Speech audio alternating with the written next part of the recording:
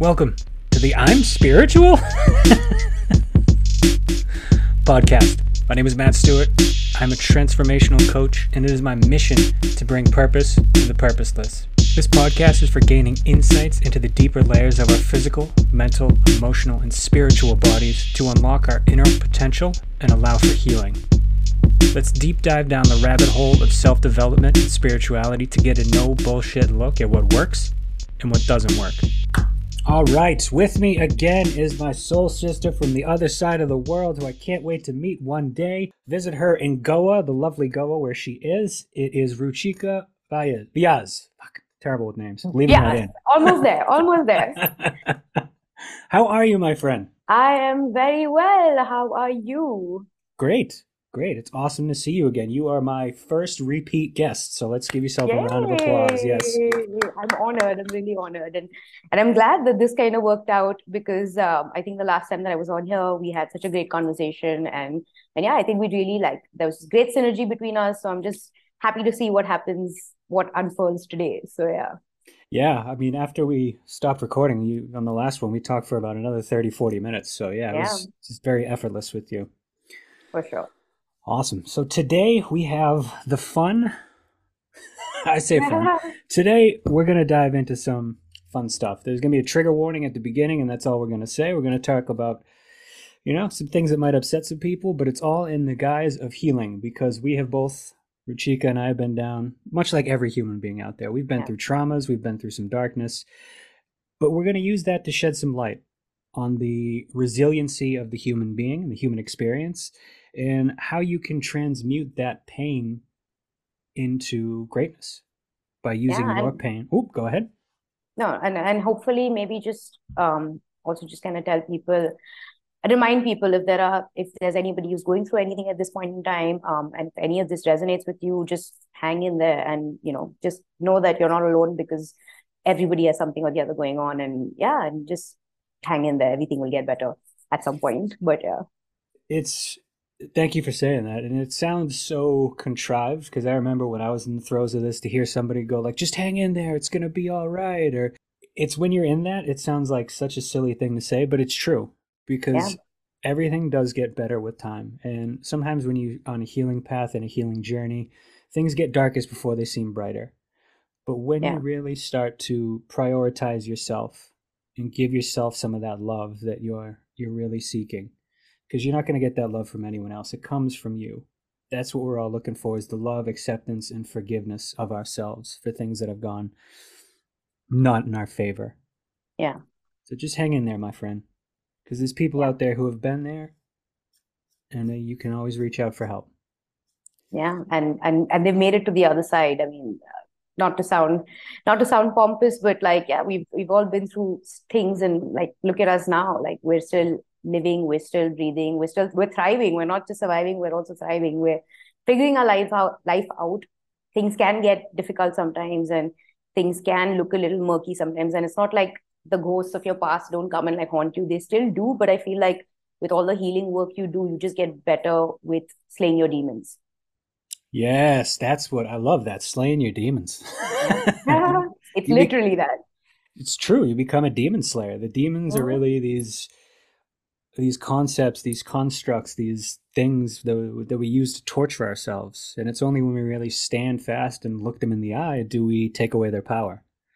Yep. I mean, to share a little about my story, I mean, what I've gone through, it's, I've had, most of my life I've been overweight. I lost 60 pounds about 10 years ago. I've had struggles with food, drugs, alcohol. I overdosed at 17, ended up in a mental hospital for a week. I've driven a car into a tree at 70 miles an hour when I was drunk, shattered my chin, broke my jaw. I've self-harmed. I've beat myself up mentally and physically because when I was a kid, I was sexually abused by my uncle.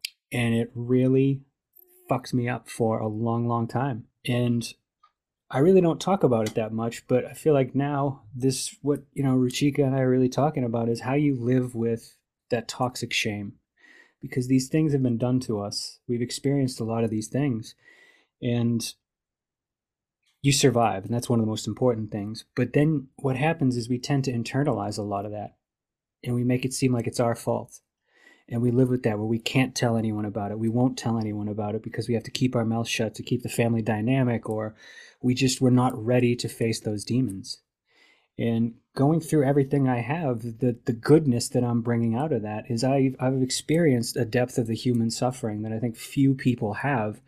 And from that, I'm now better equipped to help and to be there and to show up for myself, but to show up for other people and to hold that space and to tell them that it's okay to feel. It's okay to love yourself, because that was the biggest discovery I had, was that disconnection of self. I mean, we can go into the physiological trauma response where when you go through a trauma event, you shut down and a part of you disassociates with your body. And until you really do the work to get that part of yourself to come back and to accept yourself, it's floating away from you. And once you numb one part of yourself, you numb the whole. It's like any emotion. It's And doing that work is the only way through. And that can look like going to a psychologist, psychiatrist. For me, that didn't work, but that's my story. Psychology, psychiatry, medications, none of that stuff helped. It was when I started going down the alternate healing path with body work, with somatics, with breath work, with diet and exercise, with coaching, with NLP, all these fun things, shamanism. That's when I really started to heal, and that was my journey. But everybody's journey looks different. And again, this journey took me 20 years to get from point A to point B of really healing. And I'm still every day working on it. Like Ruchika so eloquently said, slaying my demons whenever they pop up.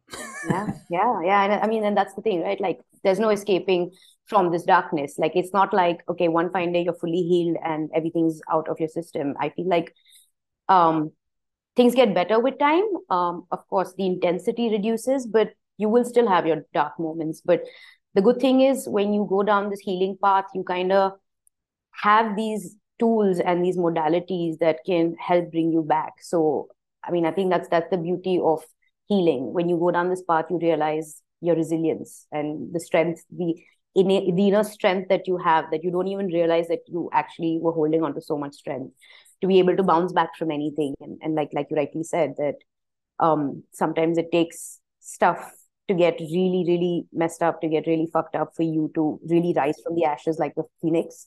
So yeah, and I mean, and again, like, very brave of you to share this on this platform. And yeah, my heart goes out to little Matt who had to go through that. But look at you here now. I mean, yeah. So I think whatever happened happened, but yeah, look at you now, like killing it in life and having it all, well, almost figured out, if not all. So Oh yeah, good catch. I don't think any of us, even if you've had nothing go wrong with you, uh, or right with you, have have figured it out, because it's just ever evolving, and it's this ever changing shitstorm oh yeah. of life sometimes.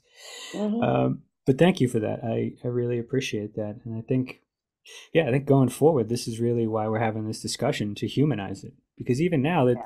it's better than it was when I was a kid. I mean, resiliency. I love that word, because oftentimes trauma survivors or people who have been through things, they feel like they're weak. But those are some of the strongest motherfuckers you will ever meet in your life. Somebody who's gone through that darkness and come out the other side. It might feel like you're weak because you're struggling, but remember, every day that you're here and you're showing up for yourself and you're doing the best you can, and someday the best you can might be just staying in bed and crying. And that's okay. And that's coming from a man, Yeah.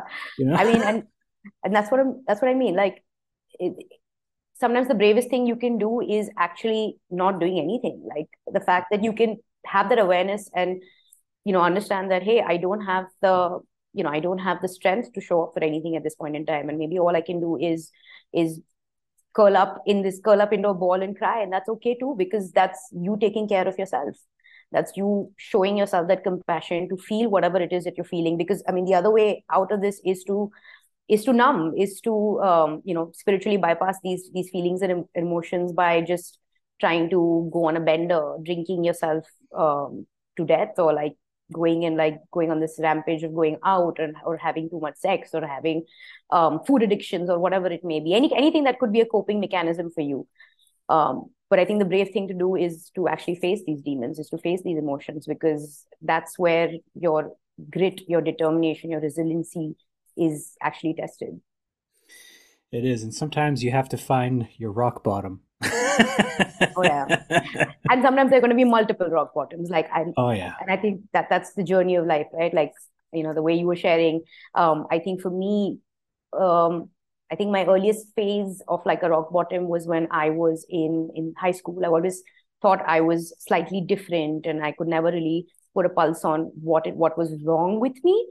Even though technically there was nothing really wrong with me, but I just feel like maybe in you know in the in a cultural context, in a Southeast Asian cultural context, coming from a brown girl's perspective, everybody thought I was maybe a little, like, I didn't really fit in because I was not really the quintessential Bombay girl growing up.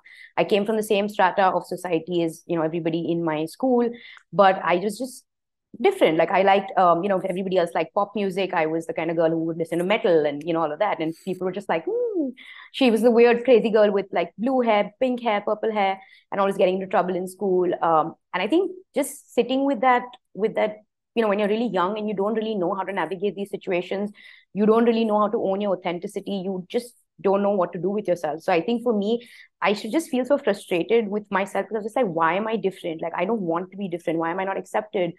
And that kind of spiraled into me going through this phase of self-harm. Like, I would just end Mm. up like slashing my wrists like day in and day out. And then for me, it was at that point in time, it felt like a release. Like, it felt like, because I couldn't talk to anybody about these things, and I felt like I didn't fit in. I didn't fit in with my family. I didn't fit in with my friends. And I tried very hard to fit in. And, having that constant battle, because I was trying so hard to fit in, but at the same time, I was not happy with myself. Like, I was just constantly abandoning myself. And that in between tension was just like, I didn't know what to do with it. So all I could do was, okay, I can harm myself. This is the only thing that's in my control right now. So I remember would come back home from school and just like slash up my wrist. And yeah, and while like I'm not proud of it, it's just, these scars that after a while, I think when I kind of realized, when I eventually did go down the route of therapy, and this is much later as an adult, when I was talking to my therapist about it, and she actually told me, she's like, this comes from a place of intense self-loathing. And the minute she said that, that really struck a chord. I was like, what? 1 minute, wait, did you just say like self-loathing? Like, you, like, it's not even self-hate, but it's self-loathing. Like, Mm. do I really hate myself that much? But it really struck a chord. And then as we kind of piece things together, like different junctions of my life, different timelines of my life, I kind of realized what she meant, because I had this habit of like running into these really like toxic situations and then spiraling out of control. So yeah, so I mean, it started off with that, and then when I was in college, I was in this abusive relationship. It was kind of emotionally and mentally very abusive, and at some point, I ended up getting pregnant. And this was also me not living in India, but I was actually studying somewhere else. I was studying abroad, and me having to go through that abortion alone. And of course, the icing on the cake at that point in time was my ex-boyfriend then broke up with me just when this happened. So I had to like go through everything on my own, and that kind of really just took a toll on my mental health. And then just after going through the process, um, I kind of realized that, I mean, every day I was waking up and I was just like in such a bad place mentally. I was not being able to attend my classes. I was not being able to, like, I was not functional as a person. And unfortunately, again, like, maybe because I was so young and there was just not enough information out there about what depression and anxiety and mental health in general is. I didn't have the adequate resources. I didn't go to a therapist then.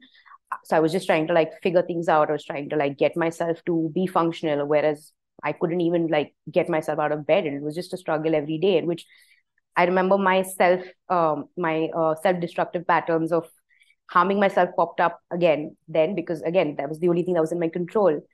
So yeah, so like one thing led to another, and I think that whole year I was just so emotionally unstable, that I couldn't really show up for work. I couldn't show up for college. I couldn't show up to like meet friends, family, anything. But at the same time, I had to put on this facade like everything was fine, because there was so much toxic shame. So I think the toxic Mm. shame that started off from like high school, from the self-harming phase to like going into this abortion, which then kind of led me to just I couldn't even get myself to go to school, right? So I dropped out of college. And again, so it's like one thing led to another, and the toxic shame just kept spiraling into this big avalanche of like shame, which just kind of progressed and progressed further and further into my life. And I think for years and years, I've just been carrying that burden. And I think maybe this is also the first time I'm actually talking about this so openly and on such a public platform.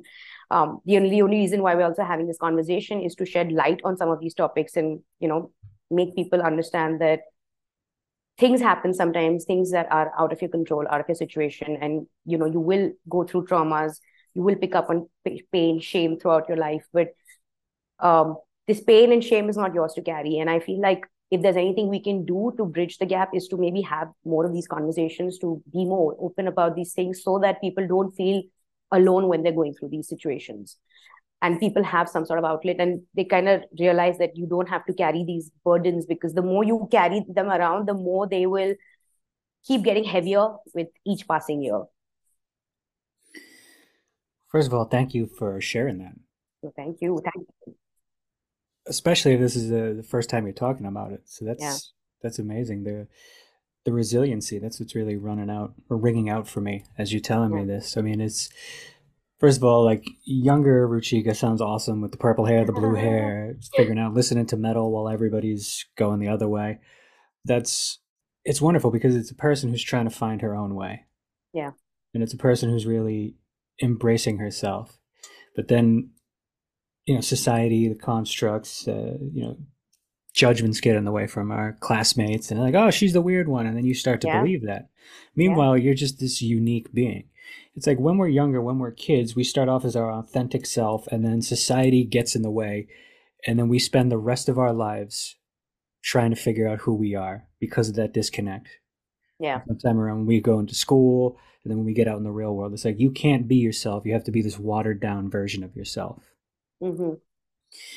And I love what you said about releasing the toxic shame because it weighs. It starts to weigh down on you. And you're absolutely right because it's like this energy that's getting caught up in the net. If you have all this toxicity, you have all this shame in here, anytime you get the littlest bit of shame or judgment in your life, it's just going to add and compound to that which you already have in there because it's Yeah. not able to pass through you. It's going to find that energetic hold in your body and it's just going to add to that.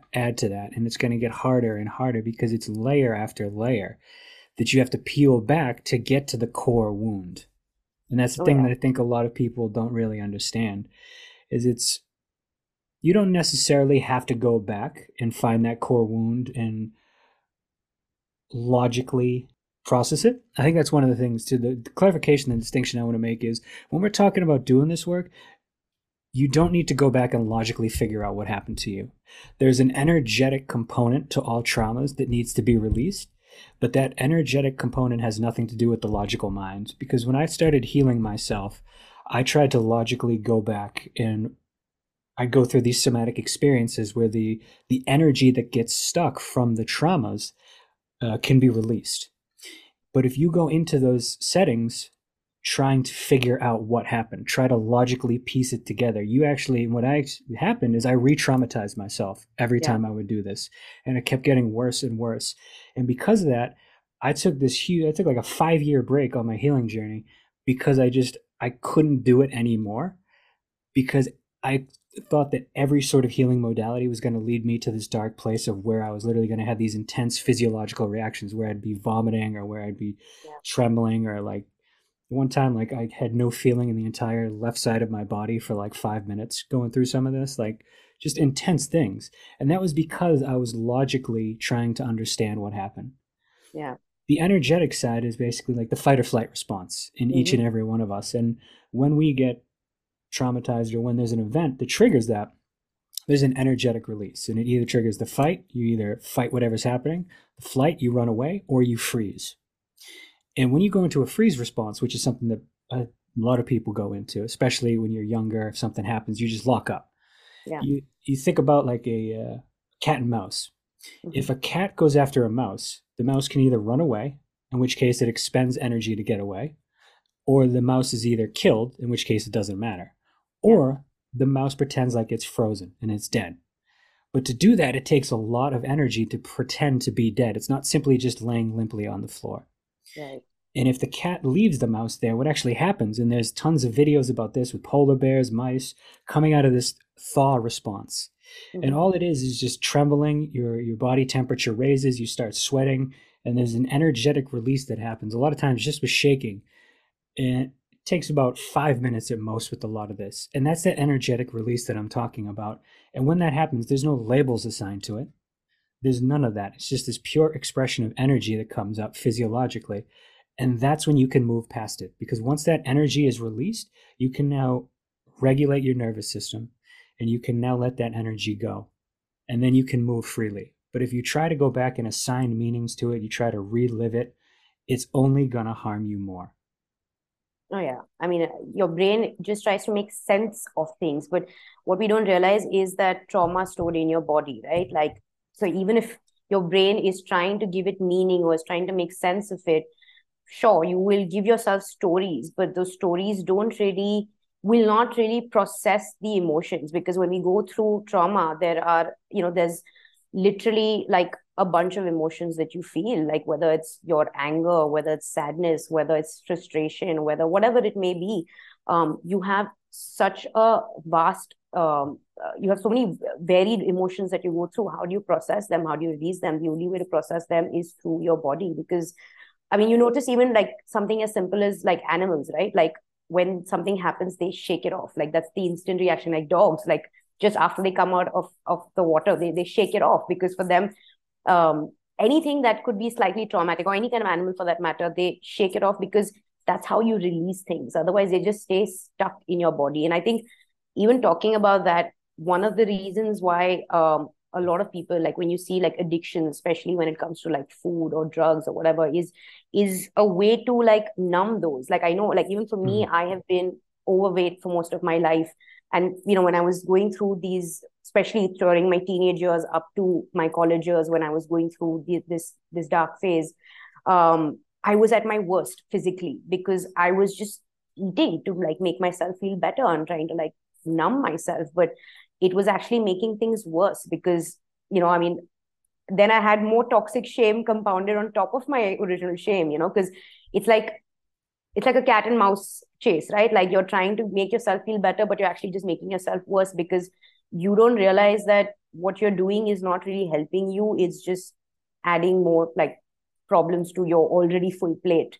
And with that, like because of that, because if you're not physically or mentally feeling well, you're going to be feeling even more depressed, and you're going to feel even more anxious. Like I remember I used to look at myself in the mirror and I was just like, this is why my life is hitting rock bottom, or this is why my ex-boyfriend left me, is because oh my god, I am just eating my way through this pain, and I look horrible, and this is why I'm not getting the right opportunities, and this is why I dropped out of college, because I'm so fat, or I'm so ugly, I can't even like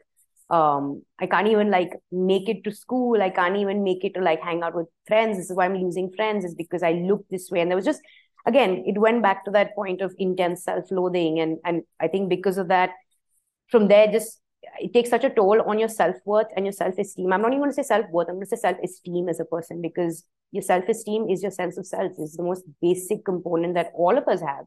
We're all innately worthy. We're worthy not because of the cars we drive, or the clothes we wear, or the money we make, or whatever, or our social status. It's because we're human. It's literally that. It's you're innately worthy because you are human, and you deserve to live a life of like love and respect. It's literally that simple. But it takes such a toll on those things that then you settle for like shitty relationships, you settle for like shitty job opportunities, because you think you don't deserve any better. And it's cycles and spirals is what it sounds like. It's really, because I've been there, just like what you're saying. I got chills when you were talking about your struggles with weight, because I've been there. I mean, I was overweight. I think I have about 10 years of being sort of in shape, average body, and then Yeah. 28 years of being overweight. I was always chubby as a kid, and then I think at my heaviest I was 270 pounds. I never stepped on a scale with that, but I mean, I was a big guy. People always would say that I carried it well. It's like, I don't know what that means. Thank you, I Yeah. guess.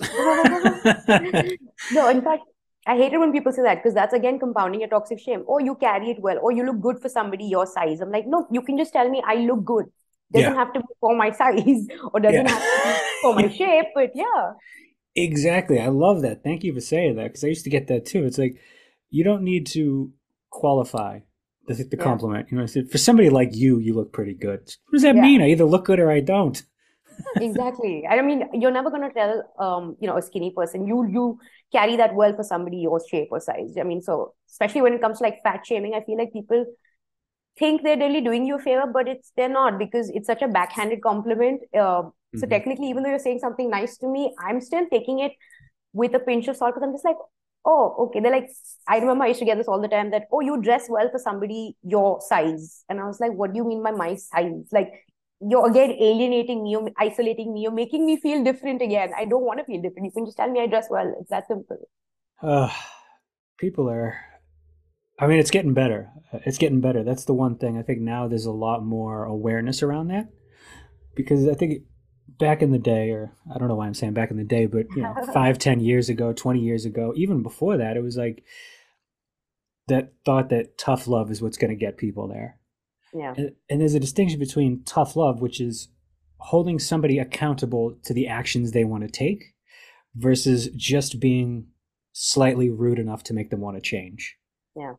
Right? Like tough love is you set out to do something and somebody holds you accountable when you don't want to do that. Like a coach Hmm. does that or a trainer or somebody like that. Tough love is not you going up and giving backhanded compliments to them. Yeah.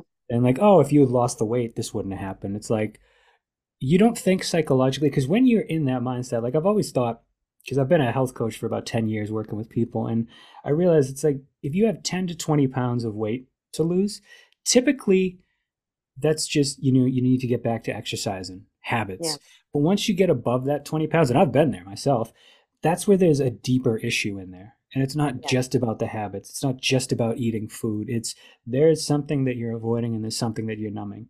And like you said, it's this shows up in all areas of your life because when you have that self-loathing, it's going to show up in how you treat yourself first and foremost, like physically. That's the first physical marker that you know something is off. Yeah. And then you go to even further, like the relationships you're in. I was in so many toxic relationships, and it would just keep repeating the cycle because if you don't love yourself, how can you expect another person to love you? You might get lucky every now and then where you meet a quote unquote angel. People always talk about that, where they meet a partner who just sees them for who they are and uplifts them. But a lot Hmm. of times, most of us don't get that lucky. You just Yeah. repeat that cycle of having these really toxic negative relationships where they're either physically abusive, mentally abusive, spiritually abusive, somehow abusive, because you think that's what you're worth. And even saying that, that can be a tough thing to hear, that the cause of the problem isn't the other person, it's actually Yeah. within us. And I've been there and you've been there, and that truthfully is what it is. And to hear that, it can also be the most triggering thing in the world. Oh yeah. I mean, also to just get there, right? To get Mm-hmm. there, to take that accountability, you need to have some deep introspection. Like, Mm-hmm. like we were talking about this, and we're talking about toxic relationships, and like I think for me, it's been like a lifelong process of, because of that unhealed wound, that unhealed shame that you've been carrying around, you kind of think that all you deserve in life is someone who will maybe see parts of you but will not accept all of you. So if there are some there's some things about the other person that you have to turn a blind eye towards, whether it's a toxic relationship where the person is mentally, physically, verbally abusive. You're like, yeah, that's fine, but I deserve that because look at me, like I don't deserve anything good. I have so much Mm-hmm. There's so much toxic shame in me. I'm carrying all this weight and carrying all this baggage, and maybe I deserve someone who is abusive towards me. Like I think for me, a decade after what happened with my ex in college, I was in another toxic relationship with this really highly narcissistic man, where things were just so things were just so toxic. Like it literally, like everybody, and I actually don't even like using the word toxic because I think it's such an abused word, but this was literally a toxic situation. I remember like my friends and people around us would see through this and like, this feels crazy, don't, like, why are you even in this? But my sense of self, my self-worth was so low, and I was just like, oh no, but like abuse feels like, it's like having something is better than having nothing. So even abuse feels like a form of love in a way. So I remember I was with this man who was just so mentally and emotionally abusive, so manipulative. And then there came a point where it got also physically abusive. I remember during one of our fights, he kind of broke two of my fingers, and I think you can see them. They're still, yeah.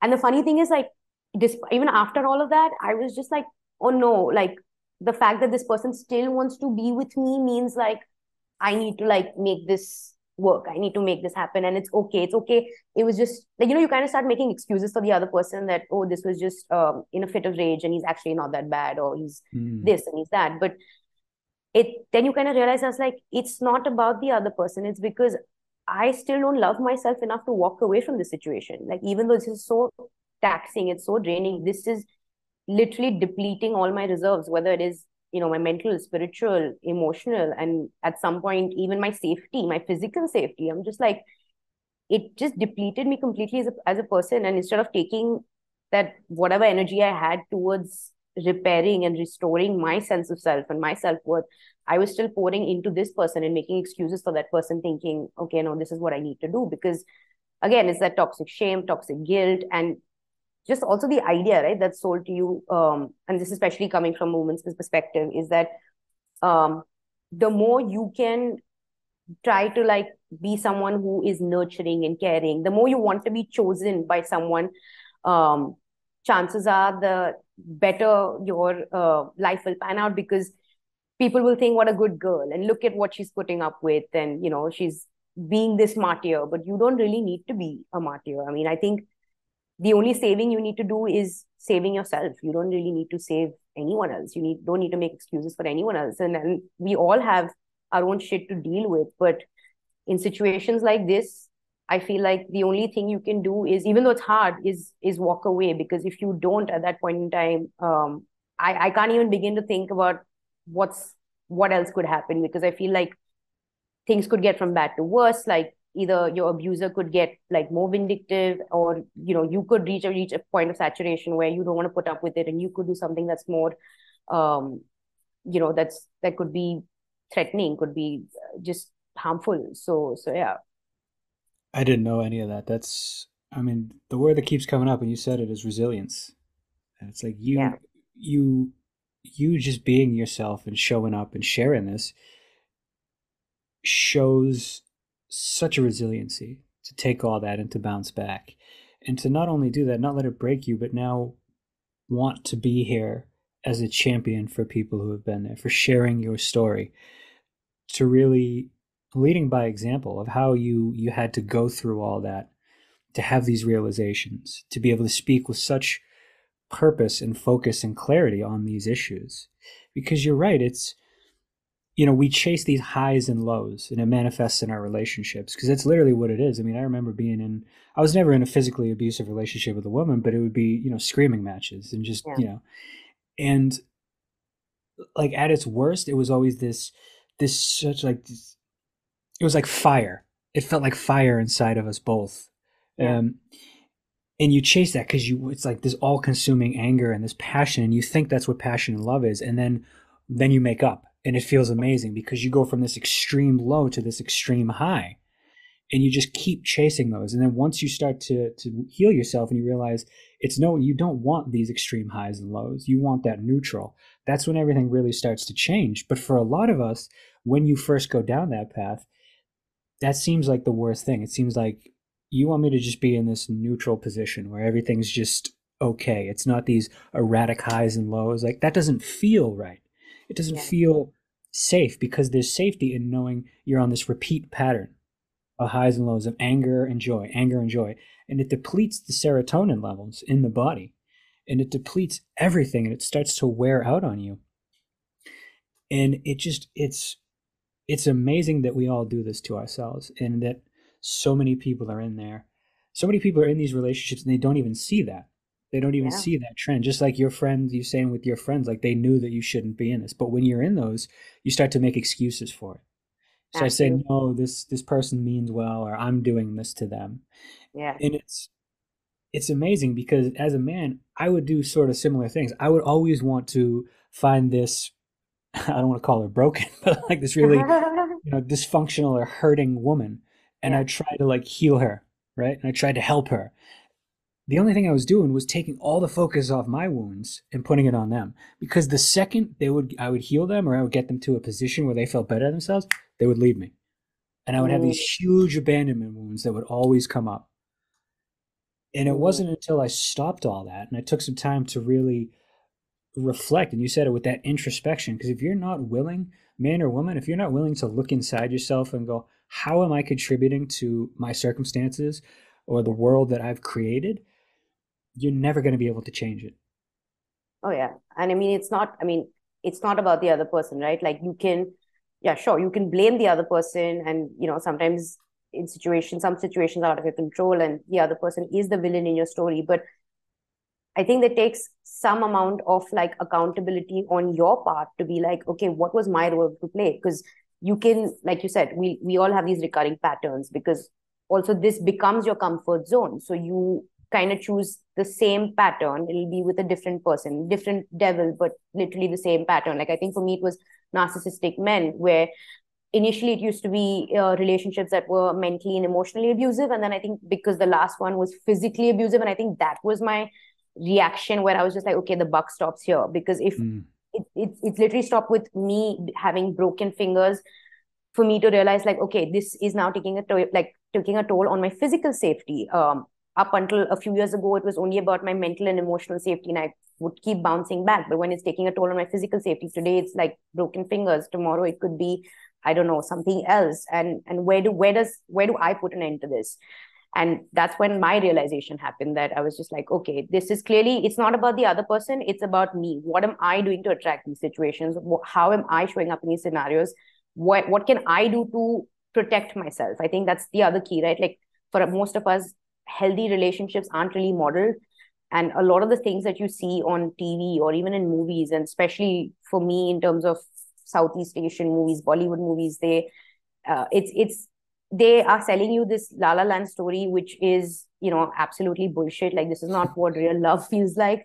Love shouldn't have these incredible highs and lows, and it shouldn't be this game of like chasing and like chasing someone and manipulating someone. It's about feeling safe. It's about having that healthy safe line baseline where things can be boring, but it's safe. And I think that's the one thing that we kind of forget, that love doesn't mean having all these crazy rushes. Love is about feeling safe and feeling like your most authentic self when you're with that person.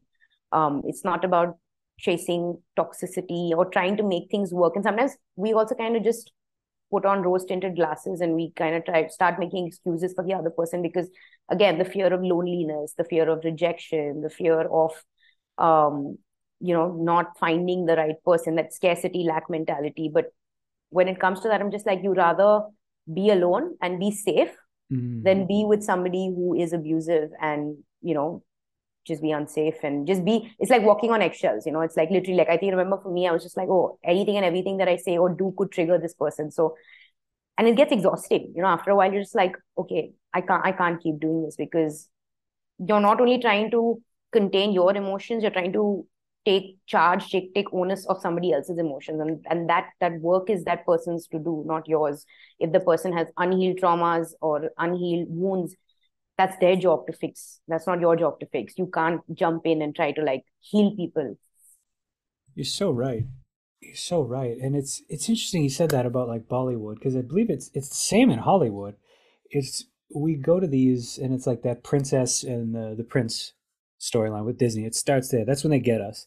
But even, the movie came up when you were talking about that was correct me if I'm mispronouncing. It was Befakri with Yeah, basically, yeah. With Ranveer Singh and Yeah, Bonnie Kapoor. Like even that story, it's a beautiful story, but there's so much turmoil in that. It's like yeah. two people who didn't heal their wounds together. They come together, they screw it up. There's a ton of torment. There's so much drama. There's so much depression, sadness. They go off, they meet separate people, and then they come back together at the end. And it's like, why is that the story that's being modeled? Yeah. I mean, granted, there was a great dance number at the end. It's one of the few. It's one of the few Bollywood dance numbers that I actually enjoyed. That's the only, I think, cherry on the cake with Bollywood movies. The singing and the dancing. Other than that is just a bunch of bullshit. I mean, it's a quick tangent on that. Like, I Yeah. can't. I love some Bollywood movies. Like, I saw War. Did you see that with Tiger No, Shroff and Hrithik and Hrithik. Roshan? No. that was a throwback to like old school 1980s like American action movies. Like they were both super shredded men. They were both like there was action, but then out of nowhere in the middle of this like movie that's called War and it's all about fighting and terrorism and all this. Out of nowhere in the middle, there's just like this interlude with a dance scene in it. It made no sense. It just made absolutely no sense in the movie. And then Welcome to Bollywood. they're just right back into the action, the shooting and killing afterwards. Excuse us a second. They'll jump into like singing and dancing and then go back into like that's still okay. There are scenes sometimes they jump from like crying into singing and dancing and then jump back into an emotional scene and I'm like that doesn't even make sense.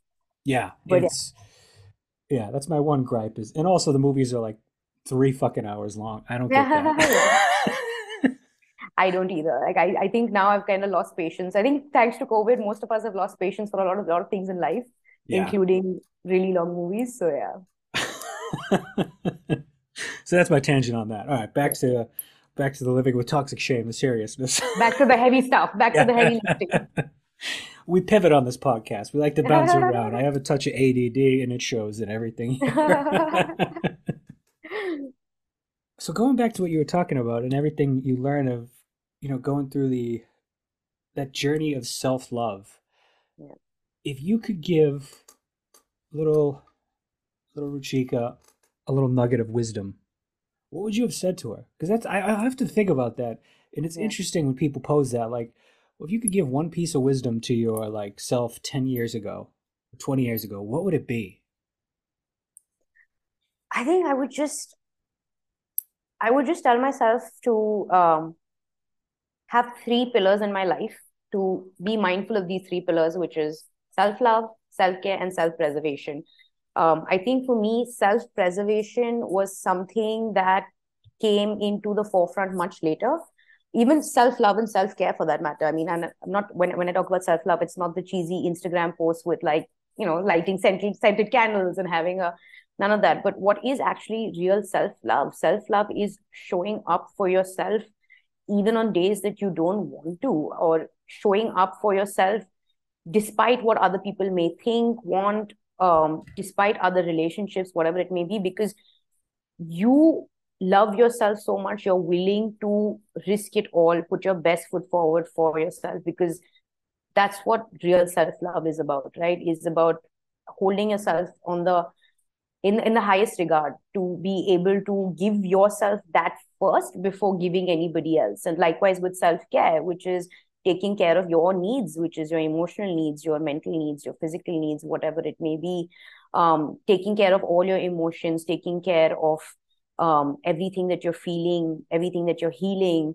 And likewise with self-preservation, what can you do to protect yourself? I think that was the one recurring lesson that for me has just like played out in my life in every scenario, which is how do I protect myself? How do I preserve myself? Because, like we were talking about Disney movies selling us this narrative of, okay, you'll be a princess stuck in a tower and Prince Charming is going to come and save you. But in real life, none of that happens. You will, if you're stuck in a burning tower, you'll probably burn down. So what do you do? Yeah. What do you do in these scenarios? Like either you get burnt or you jump out, and yeah, so you kind of, try to understand what is it that you can do to protect yourself. And I think these are such core values, and I feel like these are the things that should be taught to us from a very early age, right? Like even when it comes to the abuse that you went through very early on in life, like if when you look back, I'm like, if there's anything that you could tell yourself or anything that you could do for yourself, what would it be? Like it would be maybe an act of self-preservation, or even self-protection. How could you have protected yourself from that situation, or how do you protect yourself from the situation now going forward? That is, I love that self-preservation. For me, that shows up as like the principle of like stewardship, and it's the same thing. But it's that my last name is Stewart, so that helps with that. Yeah. Um, but yeah, really that protection of your resources, which are like your time, your love, and your energy. And Yeah. they don't really teach us any of that. Nobody teaches us that. How do you honor your own time? How do you honor your own energy? How do you honor your own love? That's something that I've struggled with a lot. And even that term, like, if do you know human design at all? Of course. Yeah. Okay. So I'm a projector, and one of the things I only have one uh, is it one gate or not one gate, one channel. My whole body, I have one channel, and it's like essentially the channel of survival and self love, and that's it, which is kind of interesting. But that's one of the things I've always struggled with because it's always been presented to me as a very feminine way. Because, like you said, with the Instagram, it's like, oh, take bubble baths and scented candles, and have Yeah, a that's glass. self-love and self-care.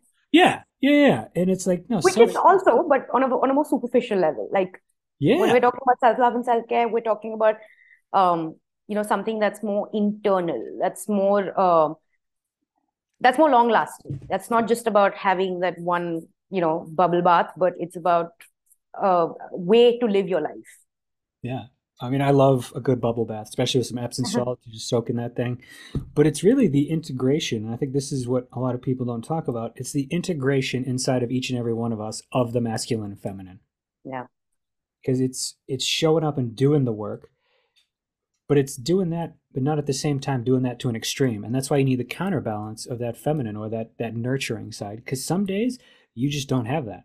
Yeah. And if you listen to, the masculine coaches or the masculine world, regardless of how you feel, you show up. There's so many, alpha male, quote unquote, like men coaches who are like, just go to the fucking gym, just do what you need to do. And it's like, well, that works to a certain extent, but you're not addressing your emotions. And Yeah. if you run like that, you're just going to burn yourself out. You're going to have more toxic men because they're so drained. And that's what it is, because you can overdo everything. And it's really about creating that level of self-care for yourself and self-love. I mean, that's great. Self-love, self-care, self-preservation. Those are really great pillars to have, and really look back and integrate how you could have expressed that to yourself. And I mean, how could I have yeah, I mean, how could I have done that to little 7-year-old Matt? And it's like I think about that a lot, and it would have yeah, I mean, it would have been like I'm an only child. It would have been like having an older brother that I could have talked to. And like that would have been that's what it would have been. And I mean, now is a chance where I can go back and do some inner child work of saying those things that I never heard. Oh yeah. But I mean, even that, like one of the things that I'm most proud of my mother for is that she, my uncle and my mother and their one other brother, they were raised in such a toxic environment with this alcoholic, physically and emotionally and mentally abusive, stereotypical Irish Catholic father. Hmm. And he was very abusive. He terrified them, and I could still see it in my mom. But the one thing that I'll give her credit for is that she is the only one who got out of that narrative. She started to cut the generational wound of that. Yeah. Because I'm sure that her father, I mean, I don't even call him my grandfather because I never met him, but her father, I know that I can empathize. I'm sure he was raised in an environment like that because you Hmm. don't just if you were raised with love and support, unless something happens to you, like some sort of other trauma, like you don't just end up like that. Yeah. So it's like I can empathize. I can even empathize with my uncle. Yeah. Like that when I first started to do this work, again, going back to that nurturer, my focus was on forgiving him before it was even addressing myself. Like it was so easy. I'm like, I forgive him. He went through so much, but then I just Mm. wouldn't forgive myself. That was Yeah. what took the most work. Like it's so easy to forgive other people. For me, I find forgiving myself is the hardest thing. When if Yeah. you look at the circumstances, I was a 7-year-old kid. He was a grown man. Like what Mhm. could you do with that?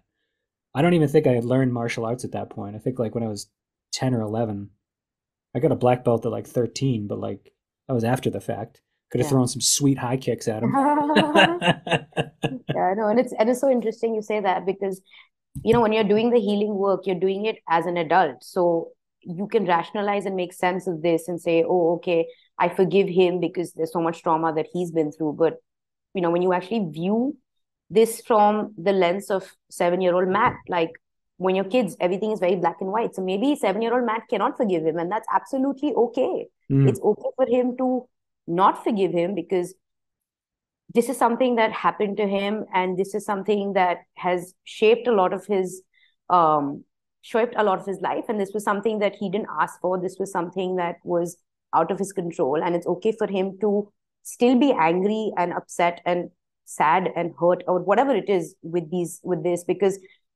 that's the self-care. That's the love that you're showing the 7-year-old Matt, and you're validating his feelings and saying it's okay for you to be angry. It's okay for you to never forgive this person. That's okay. Because I think that's the other thing, right? Like, we're taught to always be the bigger person, and be forgiving, and be let go of things. And yeah, while all those things are great, and I think it does make sense, but forgiveness also should come from a place of you reaching that place on your own, versus being told that this is something that you should aspire to do because it's the morally correct thing to do, or this is how you let go of things. Sometimes it's okay to just hold on to that anger. Like, I think for me, when I look back, a lot of these things in my childhood, while I've forgiven the situations, I have not let go of the anger completely, because that's my way of telling my inner child that it's okay for you to feel those feelings, because your trust was violated, your safety was violated, and it's okay for you to hold on to that anger, that resentment. Because if that gives you some sense of control in that situation, that hey, this happened to me and I'm not okay to let this go, and I want to like be angry with this so that this doesn't happen to me again, I say go for it. This is your licensing to hold on to it so that you don't let this happen to you again. I think, like, similarly with all my abusive ex-boyfriends, while I've forgiven and forgotten a lot of these situations, I still hold on to some of that pain, so that I never let myself get to that place again, that somebody can walk all over me and cause this kind of grief and trauma, where I'm mindful of this now. So yeah. That's interesting. I never thought about that like that, using some of that anger, because I think for in the spiritual world, it's like let go of all your anger because it's just going to poison you. It's just going to hold you back. But some of it, whether we're not ready to let it go, or it's a great, it can be a great reminder. It could be a powerful thing until we've really integrated all of that healing. Because forgiveness it's one of the hardest things to do, to truly forgive. But to each and every one of us, it's forgiving who we need to forgive when we're really ready to forgive that, and not doing it because somebody else said so, just like you said. Or even your moral compass tells you that, because that's what's fed to you, right? That be the bigger person and forgive people, let go of things. And while I agree with those things, like, I feel like holding on to some amount of healthy anger is okay, because no emotion is good or bad. An emotion is an emotion. There's no Mm. point in labeling it as anything, because sometimes you need that healthy amount of, if I don't have that healthy amount of anger, I will not be mindful of my boundaries. For me, that healthy amount of anger is keeps me in check. Even when I'm now dating men, if I see certain red flags, that anger that is still within me will remind me of certain scenarios. I'm like, don't get into this situation because I sense certain red flags. But with that being said, is there emotional reactivity? Am I also lashing out my past traumas onto this person? No, because that's the healing work that we've done, right? Like, that you've done to integrate, where I'm like, okay, this is not that person, and I don't need to lash out. Because what is, every time you have an emotional reaction, what is it? It's your past self that is actually acting out because it was violated. It's about your boundaries, or something was violated at that point in time. It's not really you looking at things from a present lens. But at the same time, it at least gives me that space to sit and decide if this is something that I'm feeling threatened by, or is this something that is actually not that bad, and maybe this is just an old wound that's acting up. But Mm. it gives me that reflection. That's a great distinction. Yeah. Thank you for talking about that, because I think that's a very, very important distinction, to have that introspection, to look and go, is this my thing that's coming up, Yeah. or is this a genuine threat or a genuine Yeah. red flag? Because I think it's Yeah. it's too easy now to label our wounds as somebody else's, or Yeah. to project that, because I've done it too, where it's just like, nope, this is, you get those blinders on, you get consumed by that, and like, nope, this is something else, and then somebody else's, and then you look back and you go, oh, that was totally me. Yeah. That was my bad, everybody. Sorry. Sorry, not sorry, maybe. No, still sorry. No, but that's the beauty of it, right? Like, this is going to be a work in progress throughout your life, and there will be times where you will project things onto other people. But those are also your lessons, right? Like, that's your triggers are your tests, are actually your mirrors in life for you to understand what is it that still needs healing. Yes. And you get that with presence. Because if Yeah, you're not fully present in yourself, how are you going to be able to see these things? for sure. And to get that presence, you got to start healing. Because the reason why most of us don't want to be present in our bodies is because it feels uncomfortable. It feels Yeah. icky. We have all those, to go back to the overeating, I mean, that's one like, the easiest way to not want to feel anything is to overeat because then your stomach, you feel gross in your body. You feel sluggish. You feel that. And Mm-hmm. that's the feeling you're left with Mm. versus whatever other discomfort there is. Mm-hmm. And it's a level of control over that. And I've been there where you just overeat to the point of stomach pains, and you're like, okay, this is what I'm comfortable with is this awfulness because I don't want to feel what's underneath that. Did you have any particular foods you would gravitate towards when you were eating, like sugary, sweet things, or like junk food or whatever? Oh well, my first word was cookie actually. So No it's way. yeah. So it was a rough. It was rough for me. Definitely sweets. Me too. But then you get into that whole like the food thing where it's like you get the sweets and then like you need something salty to counterbalance, and then you're Cut just it off, yeah. riding this chemical high, and you suddenly you ate an entire bag of chips and you're like, well, I feel terrible about myself right now. But yeah, no, and I think for me, like with certain foods, I remember I would gravitate a lot towards like carby food, like anything that was rich and heavy in carbs, because that would make me feel grounded. I think when Hmm. you are, especially when you've been through all these traumas and you've been through all these things, you get so consumed in your head. There's so much like um, ruminating and like overthinking and overanalyzing every situation that in order to come back into your body to actually feel grounded, I would end up eating a lot of carb heavy foods because it would just automatically make you feel like satiated and like a little more like grounded. So yeah, so it's interesting that you say that because definitely I feel like food plays a huge role when it comes to numbing. Like, and I also feel like in today's day and age, there's also things like social media scrolling. There are days that you're just like doomsday scrolling and you're like, okay, this is me trying to like numb out of something or escape out of something. What is it that I'm not facing? What is it that needs my time and attention right now? Yes. Yeah. I mean, the scrolling is something I think we're all guilty of, Yeah. and it's it's so accepted now. That's what's Yeah. interesting is it's like everybody's just on their phone. Like you're having a conversation, looking down, swiping through things. It's like, are you really actually? I mean, that is truly presence is like the new currency that really matters. I mean, For sure. your time with somebody, like it's priceless, especially with your loved ones. Yeah.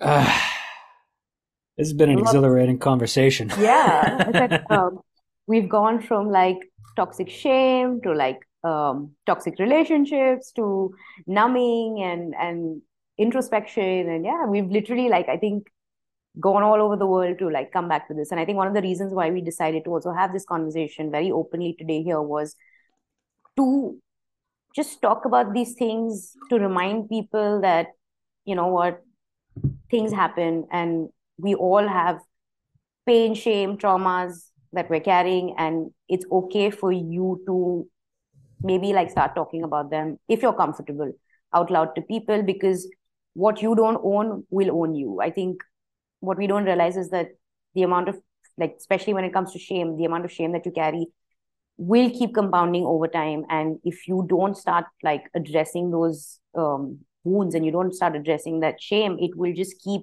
playing out in different parts of your life. And maybe to just have these conversations more openly so that people realize that it's okay to talk about these things and you're not alone. And the sooner you talk about this, the sooner you kind of let this out of your system, the lighter you feel. Absolutely, and it's you can be the brave one who starts these conversations because a lot of time we've conditioned to think you got to keep everything to ourselves. Yeah. You don't want to bother somebody. But you'd be surprised. You start talking about this, you open up to friends, you're going to go deeper into that friendship and that relationship because chances are they've been through some things like that. Or chances are it's a way for them to show up for you and to gain a better friend.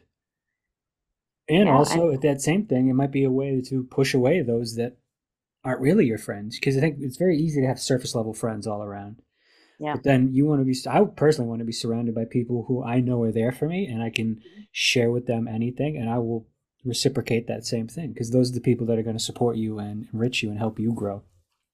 Oh, for sure. And I mean, and you need that kind of support system, right? Like, what are your friends and family there for? To support you. And if they don't see you for all that you are, for your good, bad, and ugly, then you really need to like start taking some sort of like have some sort of reflection in terms of what are those relationships serving in your life, because this is you. These are your stories. This is what makes you you. And if those relationships don't accept you for who you are, then maybe you need to like start like reflecting on what is it that you're getting out of these relationships. And maybe even if not with friends and family, the idea is to have these conversations with whoever, whether it is a therapist, whether it's a healer, whether it's a counselor, whether whatever, whoever it may be. But the idea is to not hold on to these conversations. I mean, it's not to like hold on to these topics, but it's to actually start airing. It's like, think of it this way, right? Like when you have when you're storing something, especially when it comes to like winter clothes, they're like maybe lying in your closet for like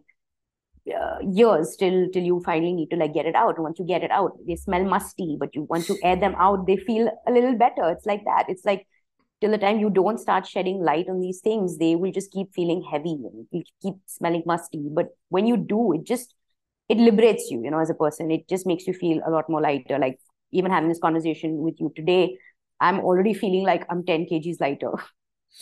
Yeah, that was one of the things about halfway through I started to notice in your body language. You definitely feel Right. lighter, freer. You're definitely just sitting back, you get your knees up, you're very relaxed. Oh yeah, I literally like, I'm just like, oh, like literally ready to like jump into bed and just like lie down, because it just feels like this burden that has been lifted off my shoulders, you know. And the fact that we could talk about this so openly and candidly, and like it didn't bring up anything. And that's the other thing, what you realize, right, when you're going through this healing journey, you'll realize that you're ready to talk about it when it doesn't have an energetic hold over you.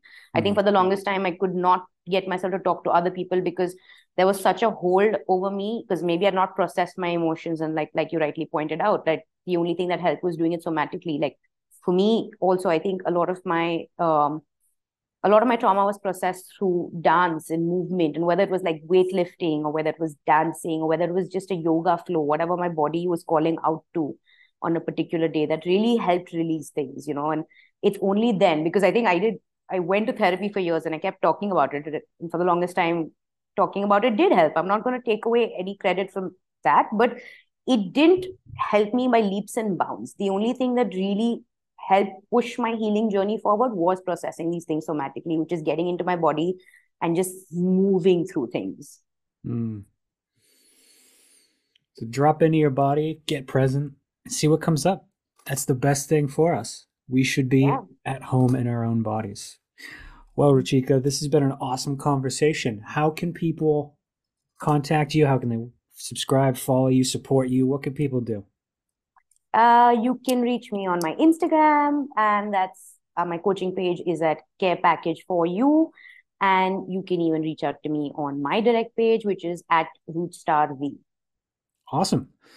Thank you so much for your time. This was a great conversation. I know we're going to talk a lot more in the future, my friend. And thank you for having me again. And thank you for sharing your story so beautifully and bravely with everybody and with me. I feel privileged and honored to be a part of this podcast again.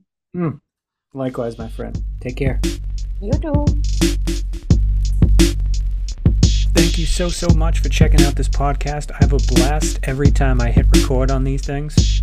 Wherever you found me, please give me a 5-star review. Give me a 7-star review if that's a thing. I don't even know. And if you know someone who would find value from anything I said today, please share it with them. Screenshot this and post it on IG in your stories, and make sure to tag me with it. You can follow me at _I'm Matt Stewart. That's _IM MATTSTEWART on the I Jeezy. Peace.